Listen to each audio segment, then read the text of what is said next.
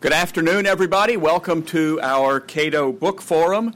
My name is David Bowes. I'm the Executive Vice President of the Institute. I imagine we're going to have more people coming in as we go, so those of you who are on the aisles, be alert to people wanting to get a seat. And, of course, we always encourage people who are arriving late to sit up front, but nobody ever wants to do that, so watch the aisle seats. We are going to be discussing today this new book from Cambridge University Press, Are Liberty and Equality Compatible? And this is, of course, a very old question in political philosophy. Can the ideals of political liberty and equality be reconciled? Are they indeed compatible? Of course, we have to clarify what we mean by equality. Equality in the eyes of God, equality under the law, equality of opportunity, equality of outcomes, equality of assets. What do we mean by equality? In this book, two distinguished political philosophers will take up this debate, or actually, in the book, they already have taken up the debate. Today, they will take it up here. Jan Narveson argues that a political ideal of negative liberty is incompatible with any substantive ideal of equality, while James Sturba argues that Narveson's own ideal of negative liberty is compatible and, in fact, leads to the requirements of a substantive ideal of equality. Obviously, they can't both be right. James P. Sturba is professor of philosophy at the University of Notre Dame. His previous books include Justice for Here and Now, Affirmative Action for the Future, and Does Feminism Discriminate Against Men, a topic he also debated here at Cato when that book came out.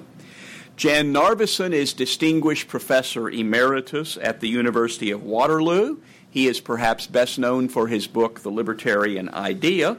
His other books include Moral Matters, Respecting Persons in Theory and Practice, and You and the State. I would note that in addition to this book, several of Professor Narveson's books are available outside, and this is probably the best price that you will get on this new book from Cambridge or any of the other books that are available out there. We'll have opening statements and then formal rebuttals from each author, and then we'll open the floor to questions, and after that, of course, books will be available for signing and sandwiches for eating. Please welcome Professor James Sturba.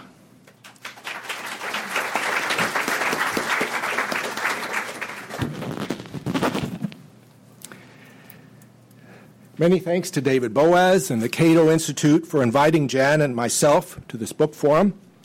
Bringing a book that discusses libertarianism to the Cato Institute may seem like bringing the proverbial coals to Newcastle. But these are hard economic times, especially for the poor in this country. So bringing a debate book that on one side argues that libertarianism requires a strong right to welfare and more might surprisingly turn out to be a valuable contribution to the thinking and work that goes on in this premier institution.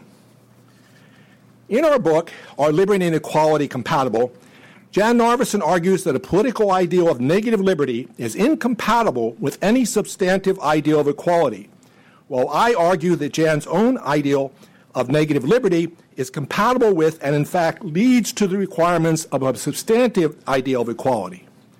That is the way I like to see the debate between Jan and myself, and it is the way that is written up in the general introduction and the blurbs for our book.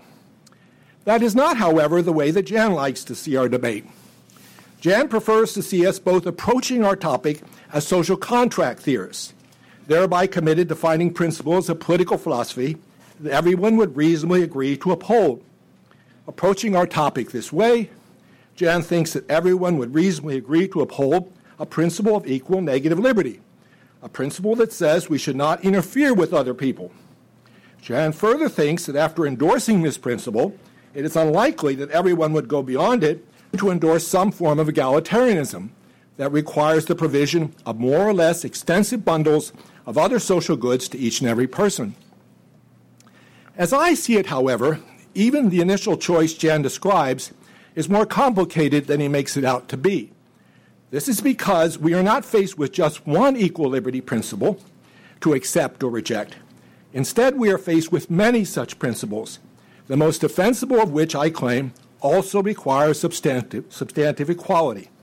It is in this way that the libertarian ideal of liberty can itself be shown to require substantive equality. Let me briefly explain how this argument from liberty to equality goes. Consider a conflict situation between the rich and the poor. In this conflict situation, the rich, of course, have more than enough resources to satisfy their basic needs. In contrast, imagine the poor lack the resources to meet their most basic needs, even though they tried all the means available to them that libertarians regard as legitimate for acquiring such resources. Under circumstances like these, libertarians maintain that the rich should have the liberty to use their resources to satisfy their luxury needs if they so wish.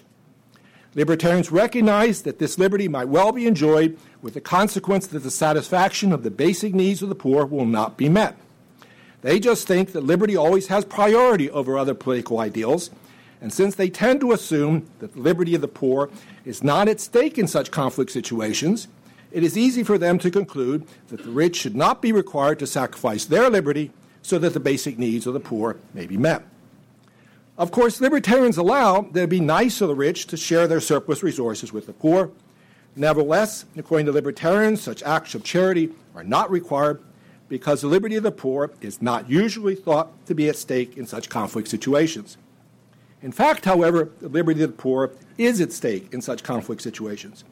What is at stake is the liberty of the poor not to be interfered with in taking from the surplus possessions of the rich what is necessary to satisfy their basic needs. Needless to say, libertarians want to deny that the poor have this liberty. But how can they justify such a denial? As this liberty of the poor has been specified, it is not a positive liberty to receive something, but a negative liberty of non-interference. Clearly, what libertarians must do is recognize the existence of such a liberty and then claim that it unjustifiably conflicts with liberties of the rich and is thereby rendered illegitimate. So when the conflict between the rich and the poor is viewed as a conflict of liberties, we can either say that the rich should have the liberty not to be interfered with in using their surplus resources for luxury purposes, or we can say that the poor should have the liberty not to be interfered with in taking from the rich what they require to meet their basic needs. If we choose one liberty, we must reject the other. What needs to be determined, therefore, is which liberty is morally enforceable, the liberty of the rich or the liberty of the poor. This means that there are at least two candidates for the equal negative liberty principle that Jan thinks that everyone would reasonably agree to uphold. One such principle would provide equal, that is, the same liberties to each and every person, but that principle would include the liberty when you're rich not to be interfered with by the poor and using your surplus for luxury purposes. The other principle would provide equal, that is, the same liberties to each and every person, but that principle would include the opposing liberty when you are poor not to be interfered with by the rich when taking from their surplus what you require to meet your basic needs. In essence, this second equal liberty principle, by favoring the liberty of the poor over the liberty of the rich, provides the basis for a right to welfare, whereas the first equal liberty principle, by favoring the liberty of the rich over the liberty of the poor, rejects any such right to welfare. So while Jan sees everyone as initially facing a choice of whether or not to agree to uphold an equal liberty principle, I have shown that an equal liberty principle itself has different instantiations. And what is most important for our purposes is that one such instantiation of the principle rejects a right to welfare, while another instantiation requires a right to welfare. Yet all that I've done so far is show that Jan at least needs to complicate his argument for the incompatibility of liberty and equality. I've not yet shown that his argument is mistaken. While Jan thought he could show that everyone would first face the choice of whether to agree to uphold an equal negative liberty principle, and then face the choice of whether to go beyond such a principle in favor of some form of egalitarianism, I have shown that the choice is better, that is more neutrally represented, as a choice over which equal liberty principle to uphold. You can further see that this is the case by considering what it would mean, given Jan's construal of the choice situation, for people to agree to go beyond an equal liberty principle and favor some form of egalitarianism. Such a move would be equivalent to rejecting Jan's preferred equal liberty principle in favor of an equal liberty principle that requires a right to welfare. So even an analysis of Jan's own way of construing the choice situation can be seen to be equivalent to the choice over which equal liberty principle everyone would reasonably agree to uphold. Our debate thus comes down to the choice over which equal liberty principle, one that requires a right to welfare or one that rejects such a right, everyone would reasonably agree to uphold. That seems to be the fairest way of putting the debate between Jan and myself. As I see it, everything depends on an answer to that question. But what is the answer? What would everyone reasonably agree to uphold? Well, you look like a group of reasonable people here. Let's see what you think is reasonable to uphold. How many of you think, by show of hands, that we all should uphold an equal liberty principle that rejects a right to welfare? Okay. You ain't in the APA anymore, Jim. Okay, how many of you think that we all should uphold an equal liberty principle that requires a right to welfare? Clearly no unanimity here. And notice that this lack of unanimity is not just a problem for Jan's view, it is also one for my own view as well, since we both wanted to ground our views on principles that everyone would reasonably agree to uphold. Yet given the disagreement that I've just elicited, either both of our projects are doomed to failure, or I haven't posed the question in exactly the right way so that we can see how it will receive the same answer from everyone. Now, I'm hoping that this second alternative obtains. So let me try to explain how the question needs to be posed in order to elicit the same answer from everyone. First, Jan and I agree that one's moral views should not be brought to bear when people are trying to determine what political principles they should reasonably agree to uphold. Our shared view here is that morality itself is the outcome of this choice. Morality does not determine the principles we should choose. So if you were thinking that you have a moral right to your surplus, and accordingly you should not have to give it to the poor, alternatively, if you were thinking that the poor have a moral right to welfare, and therefore that you should support such a right, and if these were the reasons you were favoring one of these liberty principles over the other, then you weren't making the choice the way Jan and I wanted you to make it. We both recognize that different moral views would favor different choices. But we also recognize that it's difficult to show that one particular moral perspective is preferable to all others. So we both want to ground the choice of political principles here in something that is still more fundamental. Similarly, we are presupposing that your religious views are not determining your choice. We are assuming here, although we can argue for it, that the morality that would emerge from this choice should constrain whatever obligations religion might impose. So if some of you were using religious views to make your choice, then too, it is no surprise that we got the lack of unanimity we did.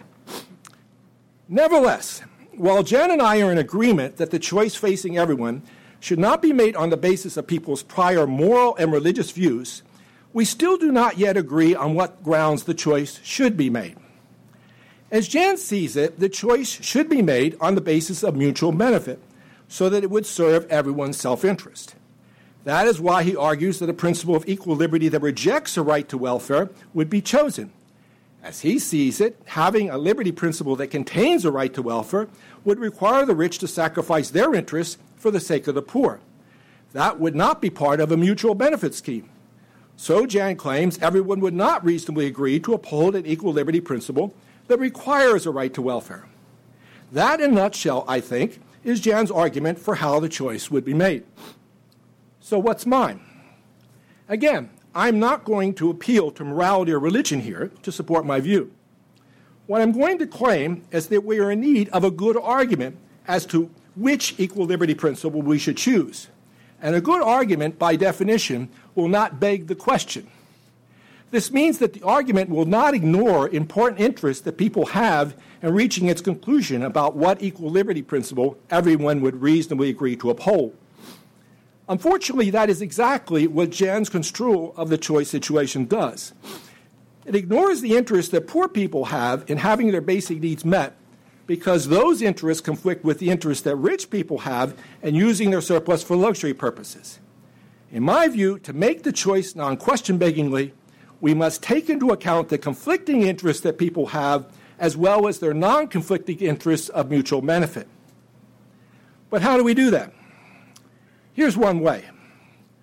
We need to idealize a bit to do this, but I think you will get the idea and see how it is a way of non-question-beggingly taking everyone's conflicting and non-conflicting interests into account. Consider a ranking of your own self-interest from your most important interest to your least important interest. Now consider a ranking of the self-interests of others from their most important interest to their least important interest. Now, some of the interests in these rankings will not be in conflict. Furthering them will serve the interests of yourself and others. These involve mutual benefit, where the liberty of yourself and the liberty of others are fully compatible. Clearly, we should all be in favor of promoting such liberties. Nevertheless, there will be other situations where your interests and liberties come into conflict with the interests or liberties of others. Let us set aside those cases where your high-ranking interests come into conflict with the high-ranking interests of others. Those cases are like lifeboat cases, and any of you is going to have some difficulty resolving such cases.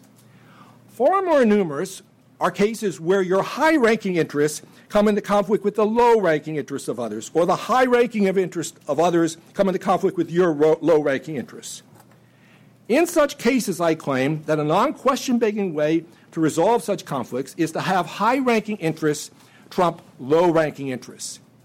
In this way, the high-ranking interests of the poor, having their basic needs met, will trump the low-ranking interests of the rich in being able to use their surplus for luxury purpose. And this, I claim, will ground a right to welfare. Thus, a non-question-begging preference for the high-ranking interests of the poor over low-ranking interests of the rich will favor the choice of an equal liberty principle that requires just such a right. In our book, Jan takes me to be a minimal egalitarian who tries to support a right to welfare limited to one's own society. However, for many years, in both my published work and in my public presentations, I have argued that when a right to welfare is extended to distant peoples and future generations, it leads to substantial equality.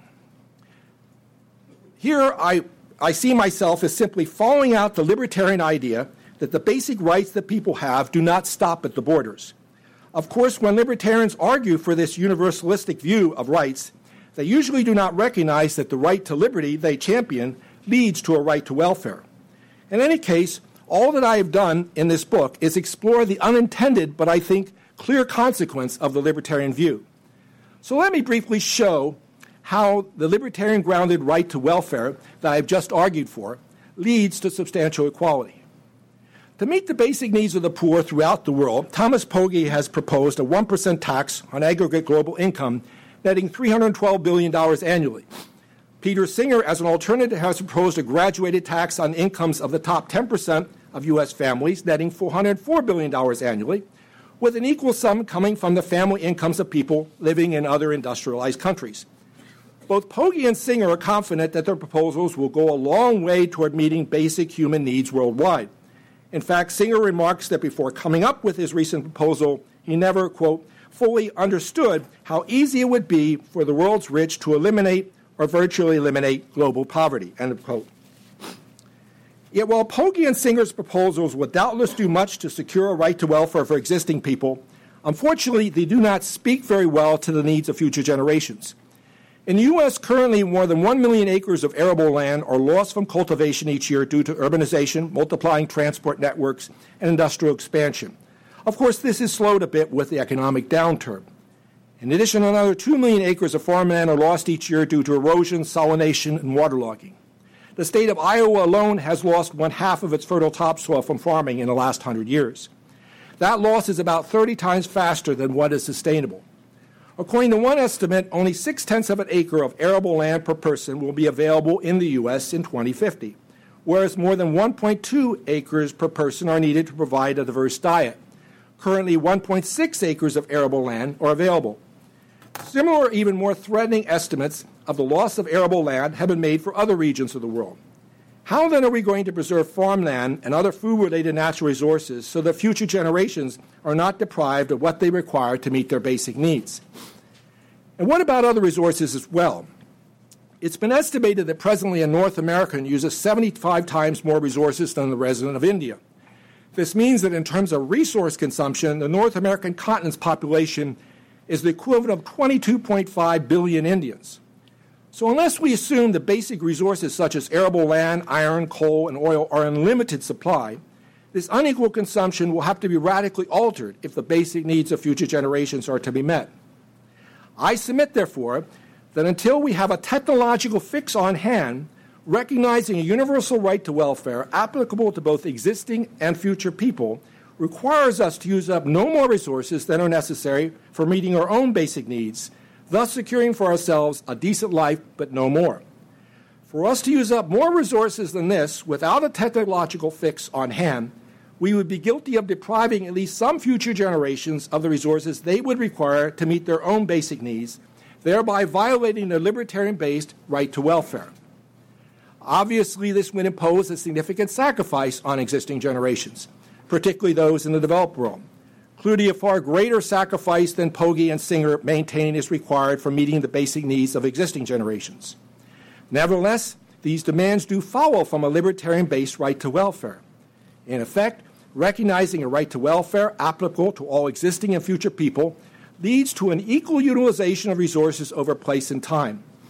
In this way, I think, everyone can be reasonably brought to agree to uphold an equal liberty principle that requires substantial equality, but only, of course, if people behave reasonably and do not reject the force of a good argument. Thank you.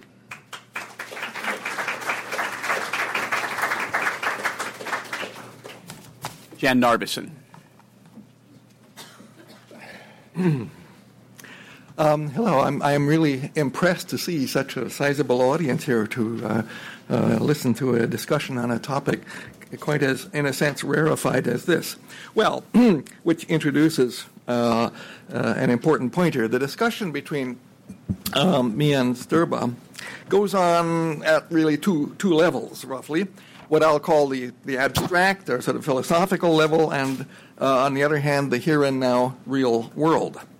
Now, one might argue, as many, including Sturba himself, have, that it's really only the latter that matters, only the real world. And one might infer from this, as Jim, to his credit, does not, that it isn't worth wasting your time at the first level. Now, I think we both happily disagree with the latter.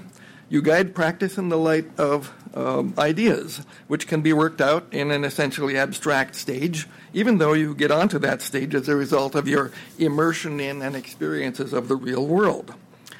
So, my abstract world, and in a sense, Jim's, whether it is a very interesting and important question, as we will see. But prima facie, we're both starting out in the abstract world of Hobbes's State of Nature. Is there anybody here who hasn't read Hobbes or hasn't heard of Hobbes even?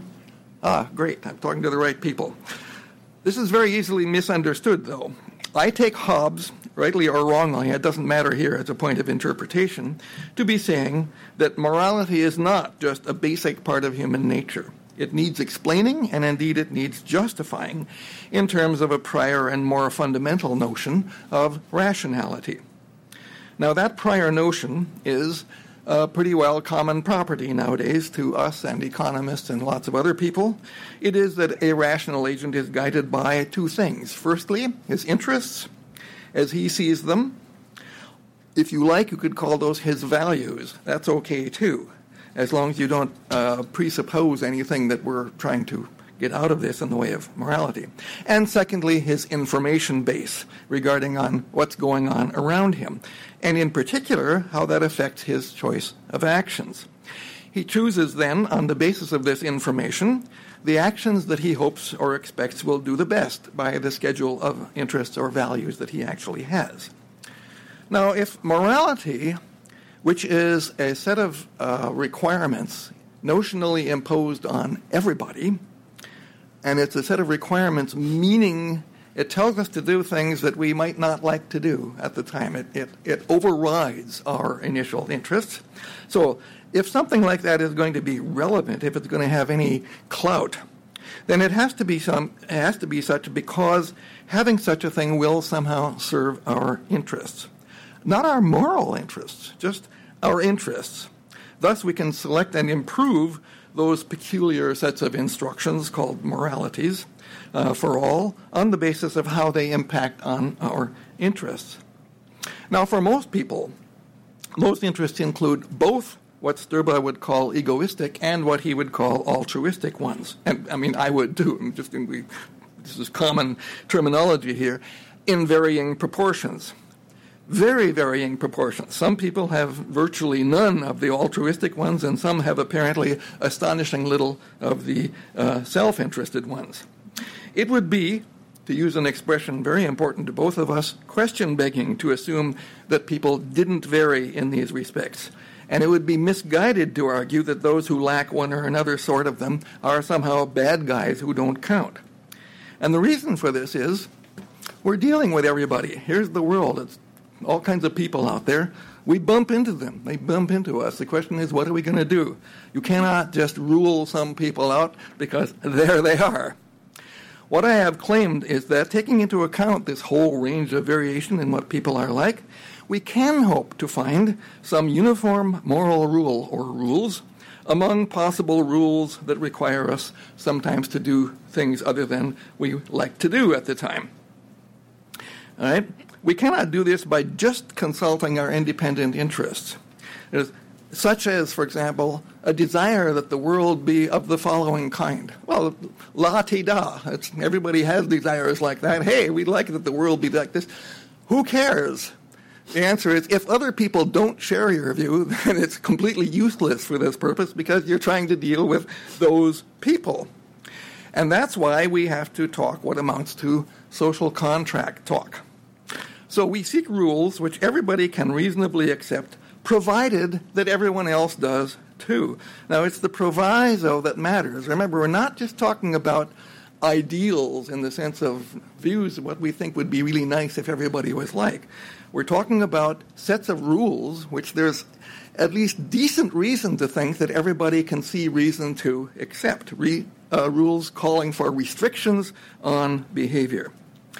Since they restrict your actions as well as mine, it is possible that if you restrict yours in those ways, that benefits me enough to make it worthwhile for me to restrict mine in relation to you. That's the general logic of the social contract, my position. Now, my thesis is that this one general rule of this kind that can meet the requirement of universal rational acceptance would be the libertarian rule, understood as forbidding what we would call aggressions in some circles, understood as forbidding interventions by one person that worsen the situation or threaten to worsen the situation of the other one.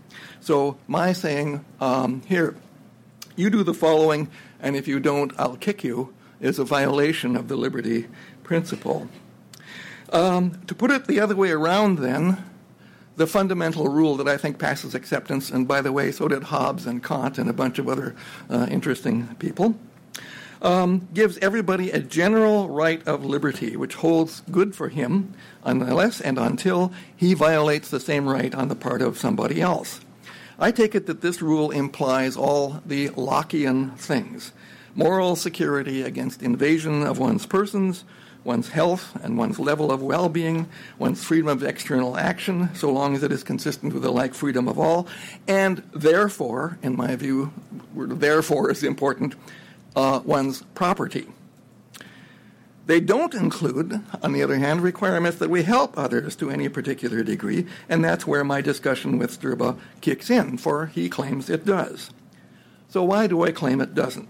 Basically, it's because relative to the baseline of having no rules at all, anyone can be sure to do better by not being attacked, since attacking, by definition, worsens me in respects that matter to me. Of course, your helping me, too, would be nice. But am I all ready to help anybody else out there? Maybe, but maybe not. It might not be worth it to me to offer help to you. I don't necessarily gain from helping others because it might not be reciprocated. Might not, either because I might not need your help of that kind, or because you may not even be capable of rendering it anyway. And on the other hand, I might be quite capable of rendering help to you, and so it's asymmetric. It doesn't look like it would be a paying proposition for me to commit myself to helping everybody who needs help just because he needs it. It does have to be borne in mind. I mean, we can't overemphasize that there's loose talk about needs here. especially basic needs in the case of Jim. And the point to be made here is, whatever your needs are, they don't necessarily matter to me. But we're looking for rules for both of us, not just you in relation to me. All right? So the world isn't your oyster. It's all of our oysters. And therefore, you simply can't count on everybody being all ready to help you out just because you need help. On the other hand, we all need not to be attacked. We can all depend on having an interest in the freedom to do the things that we want to do. And so there we have common ground. There we have a common good we can get to. We don't have it in the case of any sort of mutual, in the case of welfare. Now, the reason for considering self-interest to be really more fundamental than altruism is easy to see. Consider someone for whom it's only the interests of certain or even all other people that really matter very much. Okay, now about those other people, the objects of their altruistic desires, do they count or not? And if they do, why do they? Ultimately, a theorist promoting altruistic action is going to have to say that, yes, they do count, and they do so by taking into account the effects on themselves that this putatively altruistic person's approved actions would have on them if put into effect. In other words, an altruistic action is altruistic because it has effects on the other person, which from that person's self-interested point of view are good things. So there's a complete asymmetry here. Self-interest is fundamental. Altruism is derivative. It isn't that altruism doesn't happen. It isn't that most of us aren't at least somewhat altruistic. We are. It's that altruistic cannot be absolutely fundamental, and therefore, for theoretical purposes, we might as well talk about everything from the point of view of self-interest. Now, Strube claims that I am biasing things by looking for rules that would win the unanimous consent of all when some of them are highly non-altruistic. Of course, I never claim that nobody is altruistic. That would be absurd. It is widely it's a widely held misreading of the social contract idea that it assumes that people are not self-interested. I make no such assumption. I mean that they're not altruistic. I do assume that people vary, and they vary a whole lot. I do claim that the world contains lots of kinds of people, including thoroughly selfish ones. You probably know some. So if we are aiming at universality, then it would indeed be biasing things to confine yourself to worlds full of people more altruistic than that. Strube says that I am begging the question against other possible interpretations of that choice situation. I deny this. There is only one interpretation of the choice situation. It's the choice situation among everybody, where everybody is all kinds of people. And so the question is, what do you get all these kinds of people to agree on? If a lot of them aren't altruistic, your hope of getting them all to agree on altruism is zilch. If, on the other hand, we can identify an interest, which I think we have, that everybody has, we can hope of agreeing on that, and that's the libertarian principle. Okay, now, moving to Strube's position. How am I doing on time, David? You have 10 minutes. Okay, good. I used to, as Jim pointed out, I used to misread his view and attribute to him a much narrower level of required concern for others than he actually has. Namely, he used to talk quite a lot about starvation and saving people from that. Now he's talking about basic needs, but he's going a lot farther than that. He used to have, I thought, a sort of minimal welfarism, where only those who really have exhausted their options, and then only those who are on point of starvation, are to get the coerced assistance, which is the subject of the debate between us. I do claim that he can't even get that from our common starting point, but I also noted that there's not much of an issue here, since in current America and most of the G20 countries, excepting, of course, good old Russia, there just isn't enough in the way of need at that level to worry about. With no welfare state, there wouldn't be either, just as there wasn't to speak of even in late 19th century America, let alone current America. But I find that I underestimated his commitments. And I must thank him for pointing out that he now claims to take on a great deal more of a load than that. we turn out to be, quote, guaranteed the resources for a decent life, but no more, all of us. And that means that, in his view, the state can take as much of our income as it needs to satisfy what he would regard as the basic needs of everybody. And that sounds pretty far out egalitarian, doesn't it? Now, a couple of comments on this. Number one, it isn't clear how egalitarian it is. For, of course, the impact of this depends on how you answer this question, which he raises in the book. How do you distinguish basic from non-basic needs? An important question. How indeed? But Jim, though he does raise it, doesn't actually answer it. He assumes that we have some sort of a handle on that distinction. Well, sorry. The distinction, as he defines it, goes like this. Basic needs, if not satisfied, lead to significant lacks or deficiencies with respect to a standard of mental and physical well-being. And that's page 13, footnote 14, for those who want to look it up. So, of course, everything depends on just which such standard is being employed. A standard. But which standard? And how do you decide what that standard is going to be? One may be forgiven for thinking that the original question has been somewhat swept under the carpet here. Thus, he says that the rich, of course, have more than enough resource to satisfy their basic needs. Well, how does he even know that? In some places, Jim is ready to account the American poor, in the sense of people below the American poverty line, the official one, in terms of income, as being among those whose basic needs aren't being met, while allowing that the roughly two-thirds, I think it's more like 90%, of the population of India who are below that line are nevertheless, maybe it's 98%, who are below that line are nevertheless not all to be reckoned as among that set of people who the rest of us are supposed to turn aside while they plunder our luxury goods. If, of course, you think that people's basic needs aren't being met when they only have 2 TVs, 1.5 cars, indoor plumbing and central heating and air conditioning and a computer or 2, that's what the American poor have, in case you didn't, I take it you all know that. If you don't, look it up. That's what they've got. That's the poor, the American poor. Now, and so much to eat that obesity is their main problem, rather than starvation, then it's no wonder that you'll go in for Castro-style confiscatory taxation of everybody above the assistant professor level in hopes of meeting those basic needs for all. If you want to get into the needs game a bit more seriously, you might ask why Jim keeps classifying the luxury needs as somehow not serious. Try asking the rich whether they really do need a Porsche. Some of them do, after all, in their view. And why does our view count and theirs not? Or, of course, a psychiatrist, not to mention a $500,000 course of cancer treatment or whatever. Don't tell me that it's impossible to have so much money that there isn't something that you need that you can't get with it. I'm afraid, I don't know very many rich people. What I've read about them suggests that they've all got things to spend their money on, which they claim that they need. And if you think, well, those aren't basic needs, then the question is, what kind of game are you playing?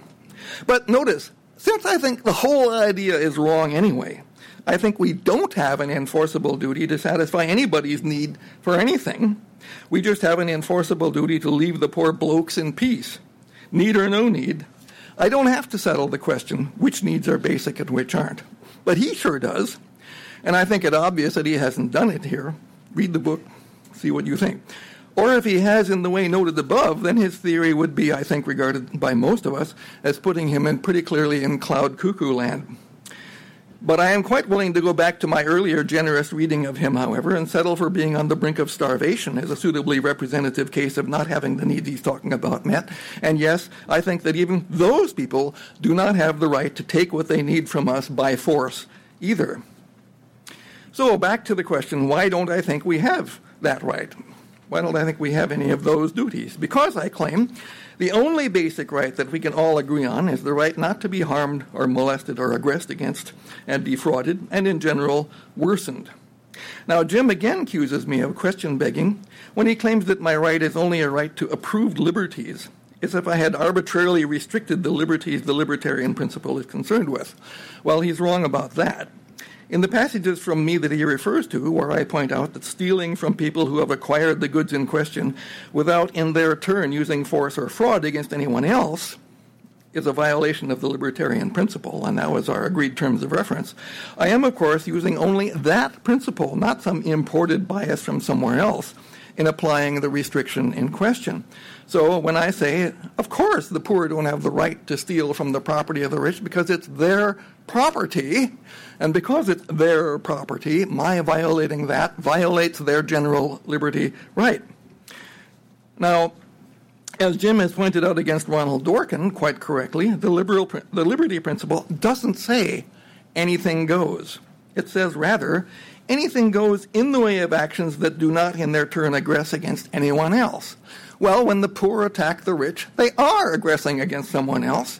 And when the rich make a whole lot of money by perfectly voluntary means, as they usually do, they are not aggressing against anybody. So there's no question about it. What Jim is calling for is a violation of the liberty of the rich. He is not just extending the idea of liberty in such a way that, what do you know, it turns out that poor guys have a right to attack us rich blokes. Think of me being one of the rich. Ho, ho. All right. Time? 2 minutes. 2 minutes, good. We could get into lots of real-world type issues here, some of which he and I do get into in the book, especially he, less me. And if we had time, I would go into them, but we don't. I want to just make a couple of quick comments about two. First, Jim wants to lean very heavily on supposed rights of future generations. This is in order to shore up his idea of very substantial egalitarianism. Not only do the currently existing poor get to steal our stuff, on his view, but so do zillions of people in the indefinite future. And that, apparently, is why all of us above middle-class status can appropriately be compelled to confine ourselves to hair shirts and gruel. Against this, I want to say two things. In the first place, as I have already remarked, it's a reductio of his idea on the immediate face of it anyhow. But second, anybody who depends upon Malthusian premises about projections into the future for purposes like that really doesn't know what he's getting into. Malthus is dead. He's out. Relying on ideas of resource scarcity for conclusions like that is completely out of touch with reality. Our present world has the same amount of stuff in it as it always did, but we are all hugely better off now than we ever were before. And it's not because more manna has fallen from heaven in the meantime, but it's because a whole lot of very smart and very productive people have been able to use their smarts and productiveness enough to get us where we are. And, of course, if only governments, especially, would get out of their habit of hampering so many of those people, even more of us would be ever so much better off yet. What's unforeseeable about the future is how much the bad guys will win in their campaign to hamstring the productive. But if, as we perhaps still dare to hope, it's not too much, then the only rational belief about the future of mankind is that, A, we have very little idea what it will be like, but secondly, it'll be one heck of a lot better than it is now. I'm not going to comment on the other point because I've run out of time. I'm sure there will be ample to talk about in the question period.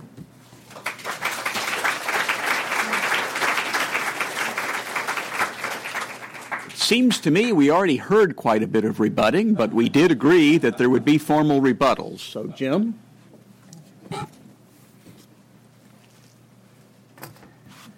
There is one point in Jan's argument that he makes this point, and if he were right about that, then things would move in a certain direction. Given I claim that he's wrong about that, then a whole host of problems he raises, from my view, become problems for his view as well. So let me show you where the juncture is, where everything depends on this point. Again, I said Jan initially that likes to look at this thing as a social contract theory. So it's a question of what principle are we going to choose, and we don't want to use morality to come up with morality. We want to try to do it on a non-moral foundation.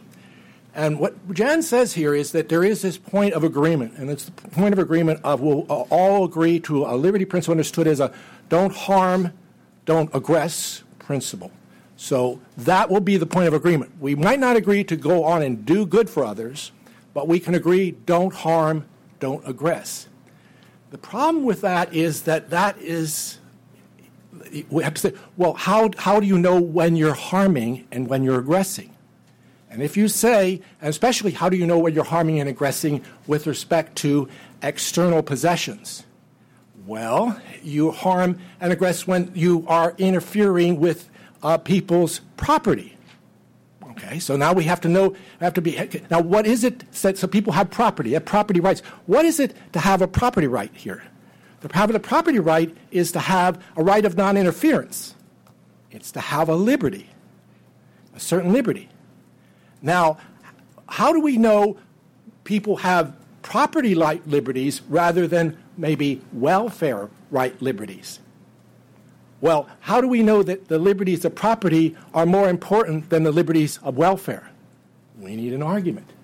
We need an argument about why the liberties we associate with property trump the liberties we associate with welfare. And until we have that argument, we can't say that when we interfere with property, we are harming with people, because we may be harming people when we interfere with their welfare. So the whole issue of don't harm is predicated on a further analysis of what rights people have, or put it another way, what liberties should trump what liberties. That's why I said the whole thing is about competing liberties, competing liberty principles. You've got to settle that. And now so now the problem is which liberties are going to be the most important? Well, liberties are connected up with interests. All right?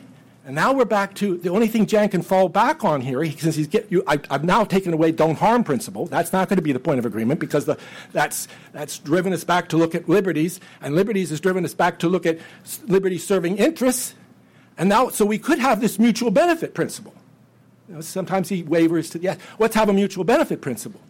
Well, the problem there is that, yes, we have interests that don't conflict, and that would be very nice to serve those interests. But we also have conflicting interests. Rich and poor have conflicting interests. And now the question is, you just can't ignore those. So I'll take care of the non-conflicting interests, and we'll have principles of law that support those, but nothing about the conflicting interests. No. And the conflicting interests are big-time interests. So that brings, once the view has moved in this direction, we've got to talk about conflicting interests, and which conflicting interests should trump which conflicting interests, or which liberty. Liberty of the poor should trump liberty of the rich. Liberty of the rich should trump liberty of the poor.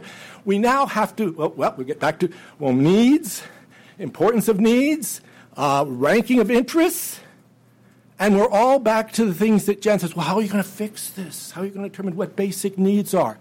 Well, we need to do that. Otherwise, we have no political principles to live by. We have to be able to make some determinations here. Otherwise, it's just war against all. It's no good. So, and it seems to me we can make some determinations, some important interests, some things that are fundamental, food interests that are fundamental, housing interests that are fundamental. Jan makes the comment about, look at India, look at the United States. Well, the way I would read this, there's a problem here. I mean, again, these are problems that now he has to solve as well as I, because everything is going to be on which conflicting interests, which conflicting liberties are you going to go with. Well, the way I would read that is that the basic needs in India and the basic needs in the United States are the same, but the means generally available for meeting basic needs in India are different, are cheaper than the means for meeting basic needs in the United States. What's happening in the United States is that the basic needs are met in a way that also meets non-basic needs. You go in the supermarket and you go down the cereal aisle. There's all these different cereals, boxes, toys, offers.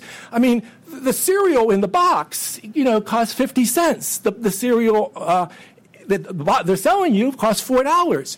So if we wanted to find ways to economically, efficiently meet people's basic needs, we find other ways of distributing the things that really meet basic needs. If we're going to mess things up and meet non-basic and basic together, well, it's going to get more costly. So the idea would be, since we're thinking about a worldwide scheme here, libertarians, liberty rights, which turn out now to be welfare rights, turn out to be worldwide. We look for a way of efficiently meeting basic needs worldwide, and we're going to have to find ways to more efficiently meet them in the United States, and that will also find ways to meet more basic needs in India and in places like that. So eventually, there's going to be kind of a stabilization. Again, if we have to deal with conflicting interests, as I think we do, then we're going to have to do something like this. You can also talk about the United States, everything's fine, but there are places in the United States things are not fine. If you go to Pine Ridge, the Indian reservation, The life expectancy is 50 years.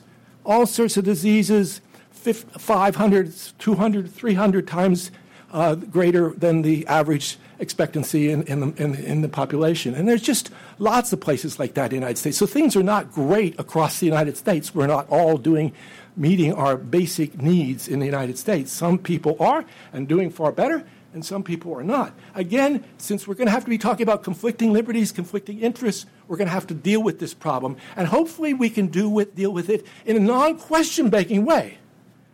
See, one of the reasons why, and this is common ground here, why Jan and I do not want to appeal to morality to solve this problem is, again, the different moralities give different solutions. And it's unclear how you non-question-makingly favor one morality over another. So, again, that argues to back up off of morality, and religion too, different religions, different solutions, back up off of religion, and now let's find a non-question-making way to deal with non-conflicting interests and conflicting interests. And it's the conflicting interests that are the problem. If you think there's no way to deal with that, and it's now a problem for not just myself as a welfare liberal socialist, but it's a problem for the libertarian now because I've made it a problem by denying the harm principle. The harm principle doesn't work. You have to ask harm against what liberties are being when who has the right liberty, and therefore that's how you fix harm. So it's a problem we all have. If you think it can't be done, there's no way to fix it, fine. There was a big problem. If you think there's a rational way, a non-question-making way to weigh high-ranking interests, trumping low-ranking interests, and work this thing out, then I think we can do that, and we can do it especially for fixing a minimum. If we come up with technological fixes we can say everything's going to be fine for the future, fine. If we can't come up with technological fixes, then I think being concerned about liberty, which also ends up being concerned about welfare, leads us to be cautious about the future and not to use up resources now that will put future generations in a bad way. The Iroquois Indians had a view that when they made major decisions, they asked what impact it would have on the seventh generation. Look how we make decisions. I think the Iroquois were on to something. I think maybe they didn't go far enough, but they had a good idea. And I think we have to, if, again, we want to have a defensible view. Look, we can wreck everything. And future generations can look back on us and say, yeah, it was them in the 21st century. They really messed the world up. They put us in this horrible situation. And they were just as the worst kind of people you could imagine. And we'll be dead and gone. I would like to try to avoid that outcome. Jan, your rebuttal?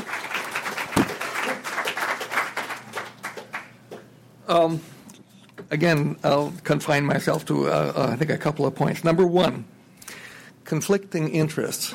Now, what morality is all about, what it's all about is it's a response to the potential for conflicting interests among people, for conflict among people. That's what it's for. If there weren't any conflicts, there wouldn't be any problem. So, how do we resolve conflicts of interest? There are various ways. The libertarian way is to say, let's find out who the guilty guy is and say he's in the wrong. Now, is the interest of the rich in conflict with the interest of the poor? No. There is absolutely no basic reason why the poor and the rich are in conflict. They have different amounts of money. Now, Jim imputes to the discussion this alleged interest of the poor in having welfare rights. And of course, they've got an interest in it. After all, if you have a welfare right, it means you get to collect from me for free. Yeah, but do I have an interest in that? Sorry, no. So if you and I have to agree on a principle for regulating our principle, it isn't going to be that you've got a welfare right. Not for that reason, anyway. If you could show me that unless I fed you, it would be dangerous somehow for me, that would be a good argument. And Jim sometimes edges up to thinking he's done this, and nowhere has he actually filled the bill on that one. So, until that time, it seems to me that the right way to deal with conflict is find out who's in the wrong and then tell him to back down. That's Hobbes's fundamental principle of morality, which is seek peace and only use violence, only use the methods of war when the other guy makes war on you.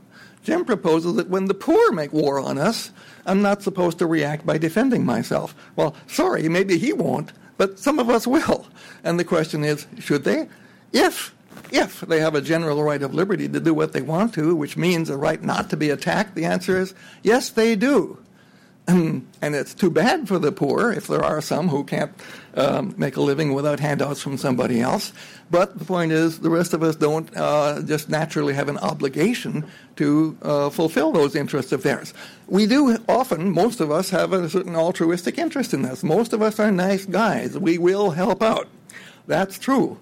But that's very different from accepting a principle that the poor actually have a right to our assistance, meaning a positive right, meaning a right to coercively exact our assistance. That's what I'm denying, and it's the only thing that I'm denying here. A quick further response on the last item that he brings up. We all are interested in world poverty, not necessarily because it's a matter of justice, which I don't think it is, but still we're interested in it. As I say, we're nice guys. We like to see people better off rather than worse off. What is the solution to poverty? Now, I want to make a general answer to this, and the answer begins by distinguishing between poverty, which is a sort of ongoing condition, versus emergencies and disasters, which are short-term.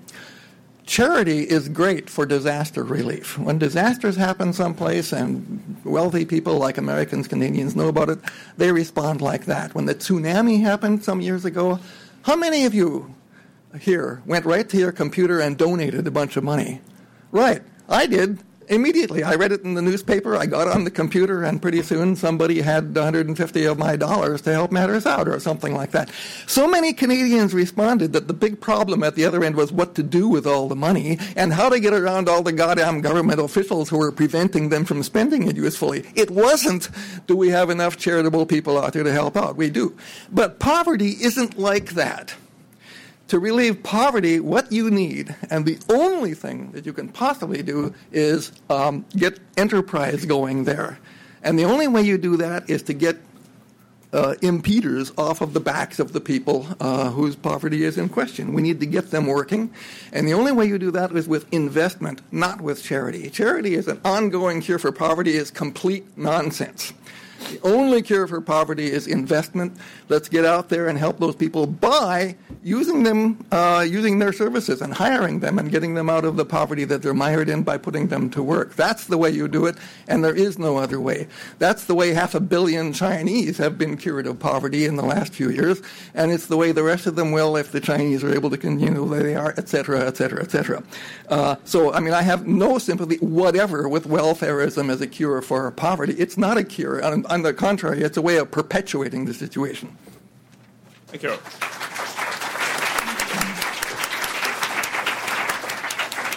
Okay, we have some time for questions. Please wait for a microphone to be brought to you, and then let's try to make the questions quick. We'll take one right there, and then bring another microphone over here. Hello, this is for Dr. Sturba. A part of your argument hinges on the dichotomy between needs and luxuries. And one thing that Dr. Narveson said is he sort of challenged that, and I want to give you an opportunity to maybe respond. It doesn't seem clear to me or to Dr. Narveson what that dichotomy is, or even that one exists. How do you know that one exists, and how do you figure out how to draw the line? You say that. Okay. Now remember, making a distinction between needs and luxuries is a problem for me, but I claim it will also be a problem for Jan as well once we show that he can't rest with a no-harm principle. Now, once we see that we have to look to competing liberties to fix a no-harm principle, we then have to go to competing interests to determine which liberties to fix. And then we're going to have to rank the interests into basic and non-basic. And so we're going to have to get to this basic needs versus luxury needs thing. So it's a common problem, okay? All right, now let me just, one way to come at my solution to it. He quoted me the definition of basic needs. There was a little more to it, and there's references. But let me come at it another way. Let me come at it from the final solution. The final solution, of course, is that if we're going to do this thing right, we're going to allow ourselves only the resources necessary for meeting our basic needs for a decent life. And that's what each of us is going to have. So now the way to fix this basic needs minimum is imagine the kind of minimum we each want for ourselves on condition everybody gets the same. Nobody gets more or less than that. So that's be the way to fix the minimum. See, the problem we have with fixing the minimum in our world is that the people who are fixing the minimum don't receive it. The people who it's the rich people who are deciding what the minimum should be for the poor, and they get this back and forth thing. It's really difficult. Well, imagine you're fixing the minimum, and that's what you're going to get. I think we'll get a lot more unanimity there. I think it'll be a decent minimum. The education will be part of it. Housing, food. It's going to be a very decent minimum. Recreational needs will be part of it, but that's what everybody gets. So that's my best way of coming at it. Jan, did you have a response? Well, the quick response is he's simply wrong about this claim that I have to make the same distinction. I don't, since I claim we don't owe anybody anything in that respect. All we owe is to keep off their backs. All we owe them is peace. And that's completely independent of how much money they do or don't have. Yes, right here.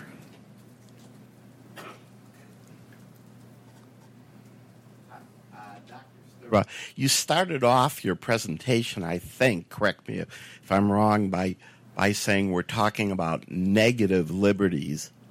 And I don't understand. It seemed to me that you then define entitlements as being a liberty. Yes. When you started off saying we're talking about negative liberties. I don't see how that follows. I can understand your confusion there. What happens here is I'm trying to work from a libertarian base here. So we're dealing with negative liberties. Now, what is the standard right to welfare? It's a positive right. It's not a negative right. This is exactly what you're thinking. But see, what I've done now is to find an analog on the negative side that will do the work of something like the work of a positive welfare right. It's the right not to be interfered with in taking from the surplus possessions of the rich what you need to meet your basic needs. If you have that right and you exercise it, you will get for yourself something like what the positive welfare right would give you. Now, there's problems. I mean, suppose you're so weak you can't even go to the rich to take from their surplus. Well, we can put a little epicycle in it. Then we could have Robin Hoods who kind of will move the resources from the rich to the poor so that will be taken care of. So, I mean, look, what I'm trying to do is not to say that libertarianism leads full throttle to welfare liberalism and socialism. I'm saying that what libertarianism leads to is something that's so close to welfare liberals and socialism, libertarians should just throw up their hands and join the welfare liberals and socialists. That's the argument. Basically thrown out the concept of negative liberty. No, I haven't. Okay. No, I haven't. Oh, you want a quick comment? Well, I mean, of course you're right. The so-called liberty to take from the surplus, so-called surplus possessions of the rich something is ipso facto not a liberty which a libertarian can accept that people have, because it consists in violating their liberty, namely their liberty to make money in the usual ways by purely voluntary means, which might result in your amassing a fortune. You do it that way, anybody who takes that is attacking you. The liberty to attack you is obviously something that the libertarian right says you don't have. Obviously. So Dan's you're perfectly absolutely right about correct. That. Jen, it's absolutely correct here. I am not defending the liberty to take from the rich to meet your basic needs. I'm defending the liberty not to be interfered with in taking. That's the negative.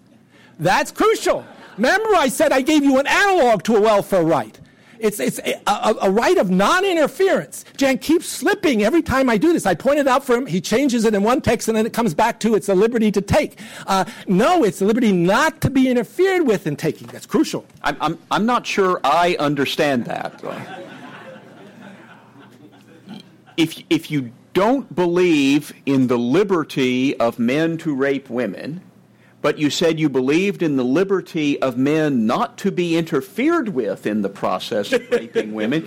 That seems like a distinction without a difference. Now, and I don't mean to imply that taking goods is equivalent to rape, but how's the difference? But look, on a real phenomenology here, there's all sorts of liberties that are possible liberties. And one possible liberty is not to be interfered with when you're raping a woman.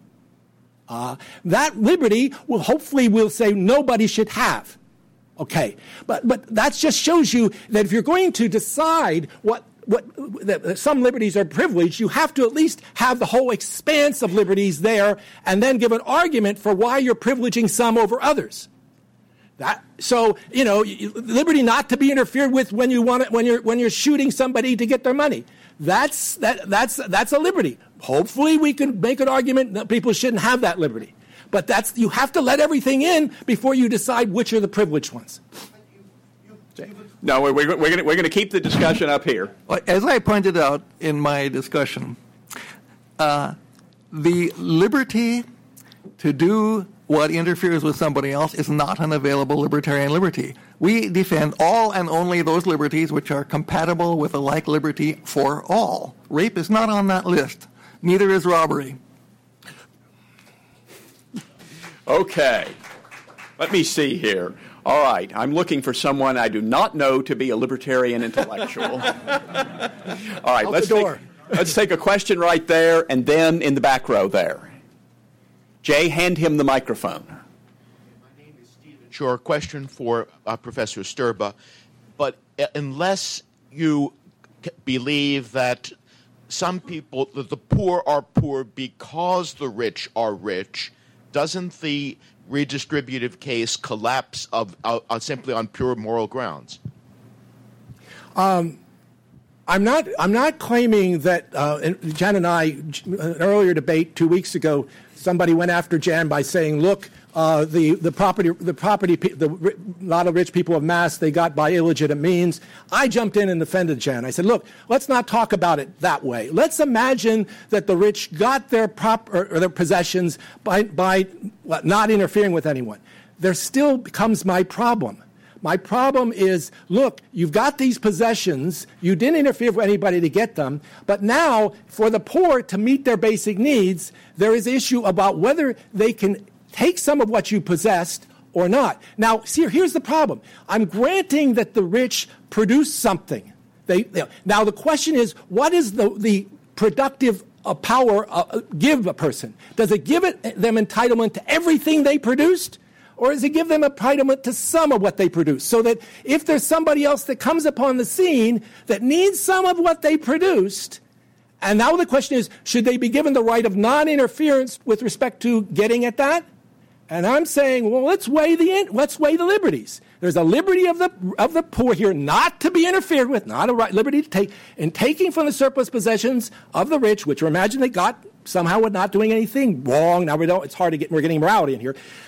Or is the liberty of the rich to not be interfered with in using that surplus for whatever reasons, for whatever purposes they want? And I'm saying we have to settle that question. And the question then is, we can't do it on a no-harm principle. We have to do it on the weighing of the interests. These are conflicting interests. We have to say which conflicting interest is most important. Right. Well, just another quick response. As Kant and Hobbes pointed out, to have a right is to have a right to be defended in whatever it is you have a right to. Those go together. If you say, oh, well, this is yours, but you're not allowed to defend yourself if somebody comes and tries to take it, then it's not yours. This is double talk. I agree. I thought I'd mix things up and ask a question. If he agrees with that, then his whole argument goes out the window. Well, no, it doesn't. Sounds like it. What? Well, what do you want? So he says, if you have a right, then you have a right to defend the right. Fine. Now the question is, when we have these conflicting liberties between the rich and the poor, we have to decide which liberty should have priority. That liberty will then become the right. So suppose we say, go with me, that the right not to be interfered with and taking from the surplus possessions of the rich what you need for survival is the preferred liberty. So you have a right to do that. Now that means that if the rich come up and start stopping you, you can fight them back legitimately because you have the right and they don't. or if somebody else comes in that tries to stop you from taking from the surplus position, that you can defend yourself. You could say, look, I have the right not to be interfered with you, and you would be right. John's principle, Hobbesian, Lockean, or Kantian, I agree. Okay, right there. Right. This is a question for Dr. Narveson. If I understand correctly, you're saying that the abstract is only important as it relates to the practical, or not only important, but is important. Yep. And your argument centers around the principle that non-interference is a principle that everyone can agree to. So my question is, if people knew the economics that you have maybe an 80% chance of being born into poverty compared to what we in America would consider as poor, and you have a 0.001% chance of having a jet, it seems like not very many people would agree. If you came to me and said, I have this great principle, it's the most fair way to do things, and you have an 80% chance of being born poor, I would say, I don't know, that doesn't sound like a very good principle. So how do you defend, an abstract thing which so clearly doesn't end well for everyone? Why would people agree to that? The reason why all moral philosophers have talked about universal is 0.001% is some. 99.999% isn't all.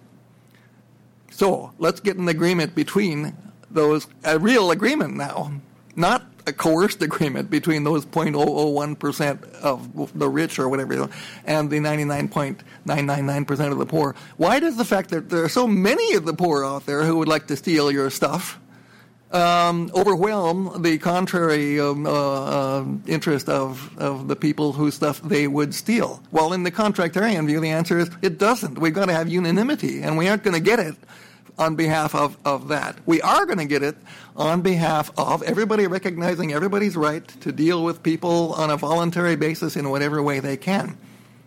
And that's a way which, by the way, the historical track record as well as common sense shows you works fabulously well. Way better than war. You want to get rich?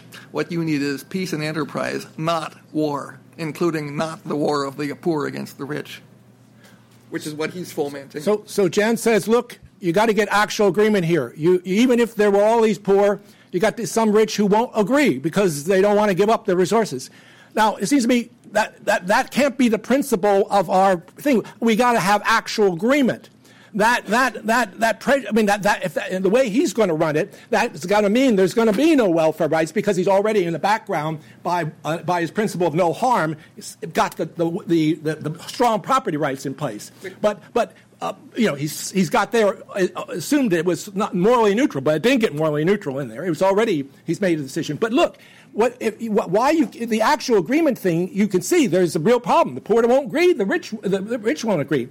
Now, then what you have to do, it seems to me, is to back up and say, can we give a good argument that here, if we were trying to look at the interests of the rich and the poor, can we give a good argument for them going one way or another on this? And that's my approach. Okay, right here, and then Jay, take a microphone to the lady in the back. Well, my question is to Professor Sturba. Wasn't this kind of system tried already and elsewhere, ended up in millions of dead and machine guns and things like that? German ideology by Marx, when he didn't come even up to proletarian class warfare, he was talking about underclass. Well, that means welfare recipients probably. So I think that was already tried. Then another kind of question. I'm a labor economist myself. What kind of incentives for the people would be to do anything under that system? Two things. So was it tried? No. You had a communist system, but it wasn't really a communist system. I mean, probably the closest thing to it's tried, Sweden. The closest thing to where it's tried. Now you can run arguments back and forth, but the Soviet Union, you scrape below the surface, and you really had a czar system, and it's so easy. The transition from communism to capitalism, the communists became capitalists. I mean, they're the ones that own the means of production now. So it wasn't any big difference. There's rich and poor now in Russia as there were rich and poor under the Soviet Union. What's the second point? What is the incentive? Oh, the incentive. Well, one way you might run it is a moral incentive. But the way I'm doing, so I don't want to do the moral thing, is this is the only good argument we can give for how the rich and the poor should live together. Now, if that doesn't I don't know what to do. Do you want to support your position with a good argument, or you don't want to support your position with a good argument? If you give up argument, fine, we're out of the game. We philosophers, I think, are gone. But if you want to find what is a good argument to deal with this, then you've got to run in the direction I have, and that's all we can do. Well, was that the question on incentives you were asking? Yes, well, because labor by most people considered to be disutility. And so if fruits of labor are being taken to share them with them, then why people would not just sit on welfare? That's what happened everywhere else. Yes, they're not allowed to do that in my system. The poor have to work as hard as they can. That's the requirement here. And the rich have to work as hard as well, the rich have to work as hard to help the existing poor that can't otherwise meet their basic needs. I just came from the Library of Congress working on archives, on Soviet archives. I'm from Soviet Union originally. And very interesting notes by Lenin. Lenin is saying, I'm telling these rich people what they should do. They don't. And I'm thinking, what if we'll shoot a couple of them publicly? And that's I think exactly where it would lead. I mean, if there's certain people who would be greedy, who wouldn't like to share, and definitely that would end up again with machine guns and everything else. Well, my hope here is, this the view I'm arguing for is a very demanding view, and if you just sort of, let's impose on people, it's going to be hell. But my idea is, let's talk about this argument. Let's work this, and once you see, look, we've got to come up with a good argument for how rich and poor should relate in society and the world, and into the future. And now let's talk about it. Look, this argument was so complicated, it seems to me pretty simple. Maybe it's wrong, but it was also pretty simple. I think if people came to my conclusion about what a good argument leads here, then you're not going to have to do much coercion. People will say, look, this is the only way I can behave in a way that I can give a good argument for vis-a-vis other people. So I'll do that. Okay, back there, yes. Wow.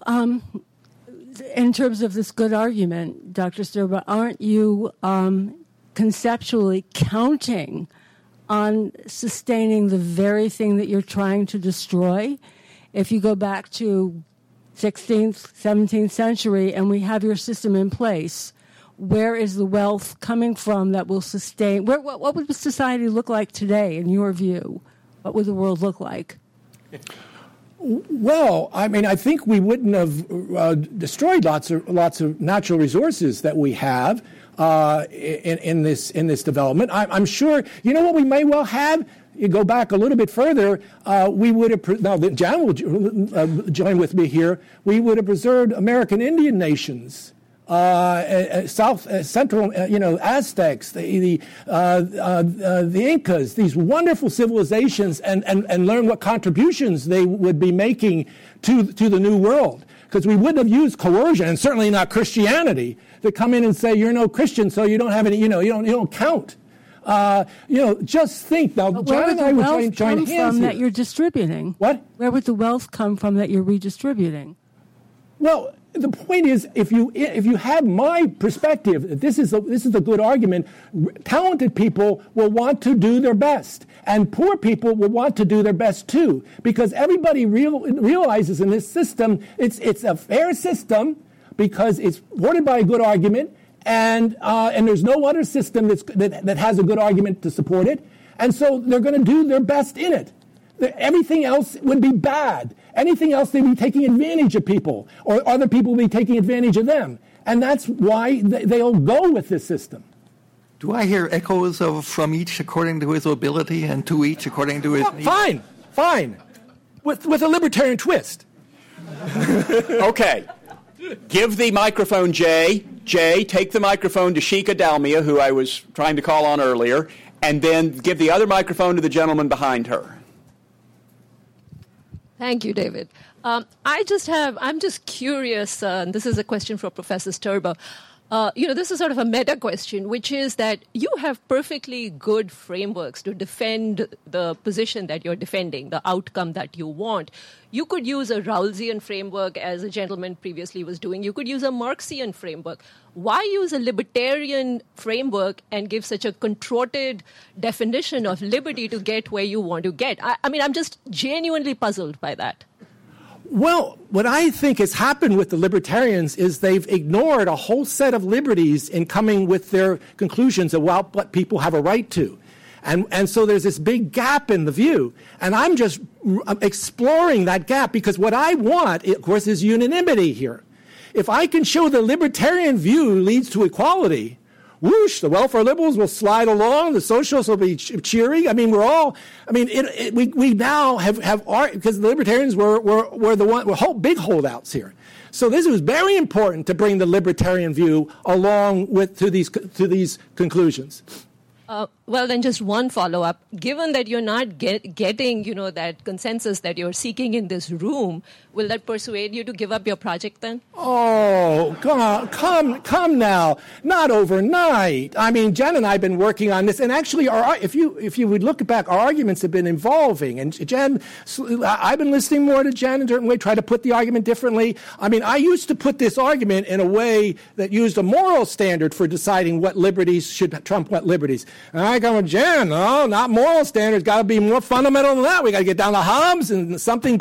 Okay, let's work there. And notice when he presented this, he talked about altruism and self-interest. When I presented it, I didn't talk about altruism at all. Now, it was there. But I had a way of I talk about other people's interests and your people and my interests. Had a way of getting the altruism in a way that was an easier slide than the way I had presented on earlier stages. So, give us time, or give me time. Maybe Jan will convince me too. But you've just maybe heard this for the first time, and this is probably shocking to you if you have libertarian sentiments. I would say at least get the book. I'm sorry it costs so much, but and read the argument on my side and Jan's too, and maybe again email me and convince me I'm wrong. I'm willing to go with this. I came here to see how good this argument was, and I think I'm willing to give it up if I heard a good argument for giving it up. I'm listening. I'm trying to listen. Maybe I'm biased, but this was the whole venture, and this is the way we philosophers should be operating in this way. Okay, you have a mic. Okay. I just wanted to have your commentary about this passage I have in the book. He said, nature understands nothing of human religious or philosophical morality. And when the human population exceeds a certain number, she sends the 4 horsemen, which are the famine, disease, war, and death. How do you react to Paraport? Both of you. I didn't say that. What page is that on? On which? In this book or some other? No, it's another book. The book is called The Science of Love of John Baines. What? Science of Love? Who are you quoting, Jan or me? Neither. I said I want to have your commentary of you. Would you say it again then, so we'll pay attention? He said nature. I looked at it and said, that's not me, so it must be Jan. Jan looked at it and said, that's not him, so it must be me. Okay, he say nature understands nothing of human religious or philosophical morality. Yes. And when the human population exceeds a certain number, he sends the 4 horsemen, which are famine, disease, war, and death. And he said, periodically equilibrium is re-established. What do you think about it? Well, let's just use that as an opportunity for a final quick summation here in response, because we're out of time. Well, in my opinion, us humans are clever enough to beat all those 4 horsemen, and we know how to do it. I would hope. The hell with nature as an independent interest. I would hope that's the case, but we have evidence of civilizations that went down the tubes, and I don't think we can. And we haven't been around for all that long, and lots of species that have been along for much longer than us have gone down the tubes. I think we better figure out a way to come up with a sustainable way of existing, and a way, I think, that also is sustainable for ourselves and future generations. All right, I want to thank Professors Narveson and Sturba for a stimulating discussion. I'm sorry we didn't get to everybody's questions, but we are going to move them upstairs to a book signing table, and you may feel free to continue questioning them there.